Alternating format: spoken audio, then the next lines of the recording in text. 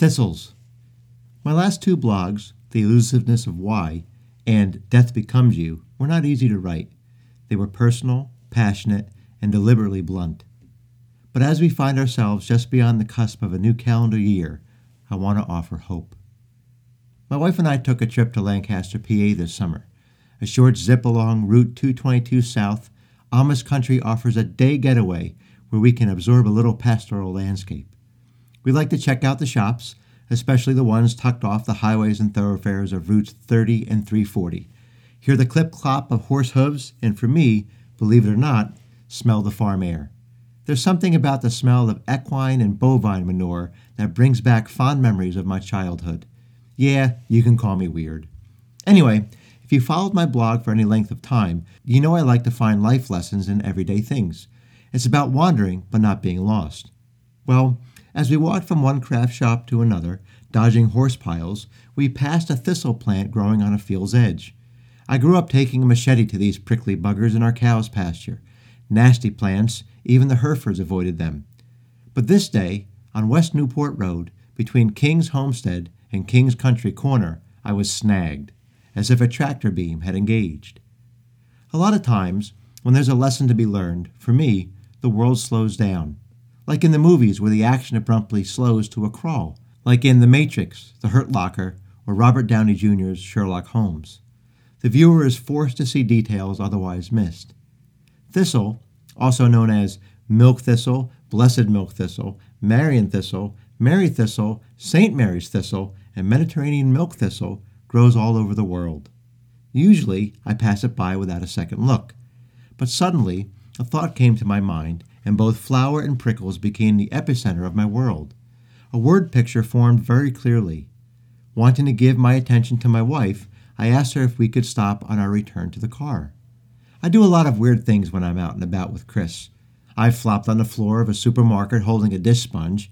I've used my outside voice in critiquing a store's floor setup, which sent her peeling off to sit on a bench far away. So on a return, when I laid on my back 3 feet from passing cars, in the grass and dirt with thistle above, she didn't flinch. She's great. There isn't a person alive who hasn't experienced both pain and joy in their life. Yet it seems, like the plant, the prickles far outnumber the blossoms. But it's this high contrast between pain and pleasure that makes life so rich. I know that every one of us experiences blossoms of beauty and terrible thorny events. I see it every day on social media. One post boasts of a child's life achievement, while another bemoans the struggles of the day, week, or year. Thistles are part of our life. It's part of the package. But as I lay on my back in the bright sun, the combination of both flower and prickles were amazingly attractive. Remember, I grew up with these. They were annoyingly common and a nuisance, but not this day. Why God put prickles on thistles and thorns on roses is beyond me, but they do make for great illustrations. Pain, conflict, difficulty, frustration, and rejection connected to beauty and life. For the thistle, the flower is less notable than the rose. The spines far outnumber the single bloom stem. But when the flower has blossomed, it gives birth to seed, to life. I know this may sound a bit far-fetched, but it's what has recently made a difference in my life. All too frequently, I give attention to the prickly and distasteful while dismissing their commingled beauty.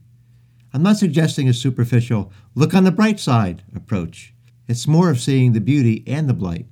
I was never one to dismiss the troubling or the negative.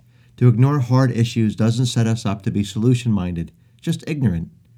I want to be a person who sees the onerous as part of the positive, not separated from it. So as you wrestle with the struggles of this world, know you are not alone. Perhaps reflecting on life a little differently, seeing both flowers and prickles as necessary parts of the whole, will help you have hope. And because I believe God loves us through it all, I pray that you may see his care for you in all things. I'll leave you with this quote of Jesus from the Gospel of John. I have told you these things so that in me you may have peace. In this world you will have trouble, but take heart, I have overcome the world.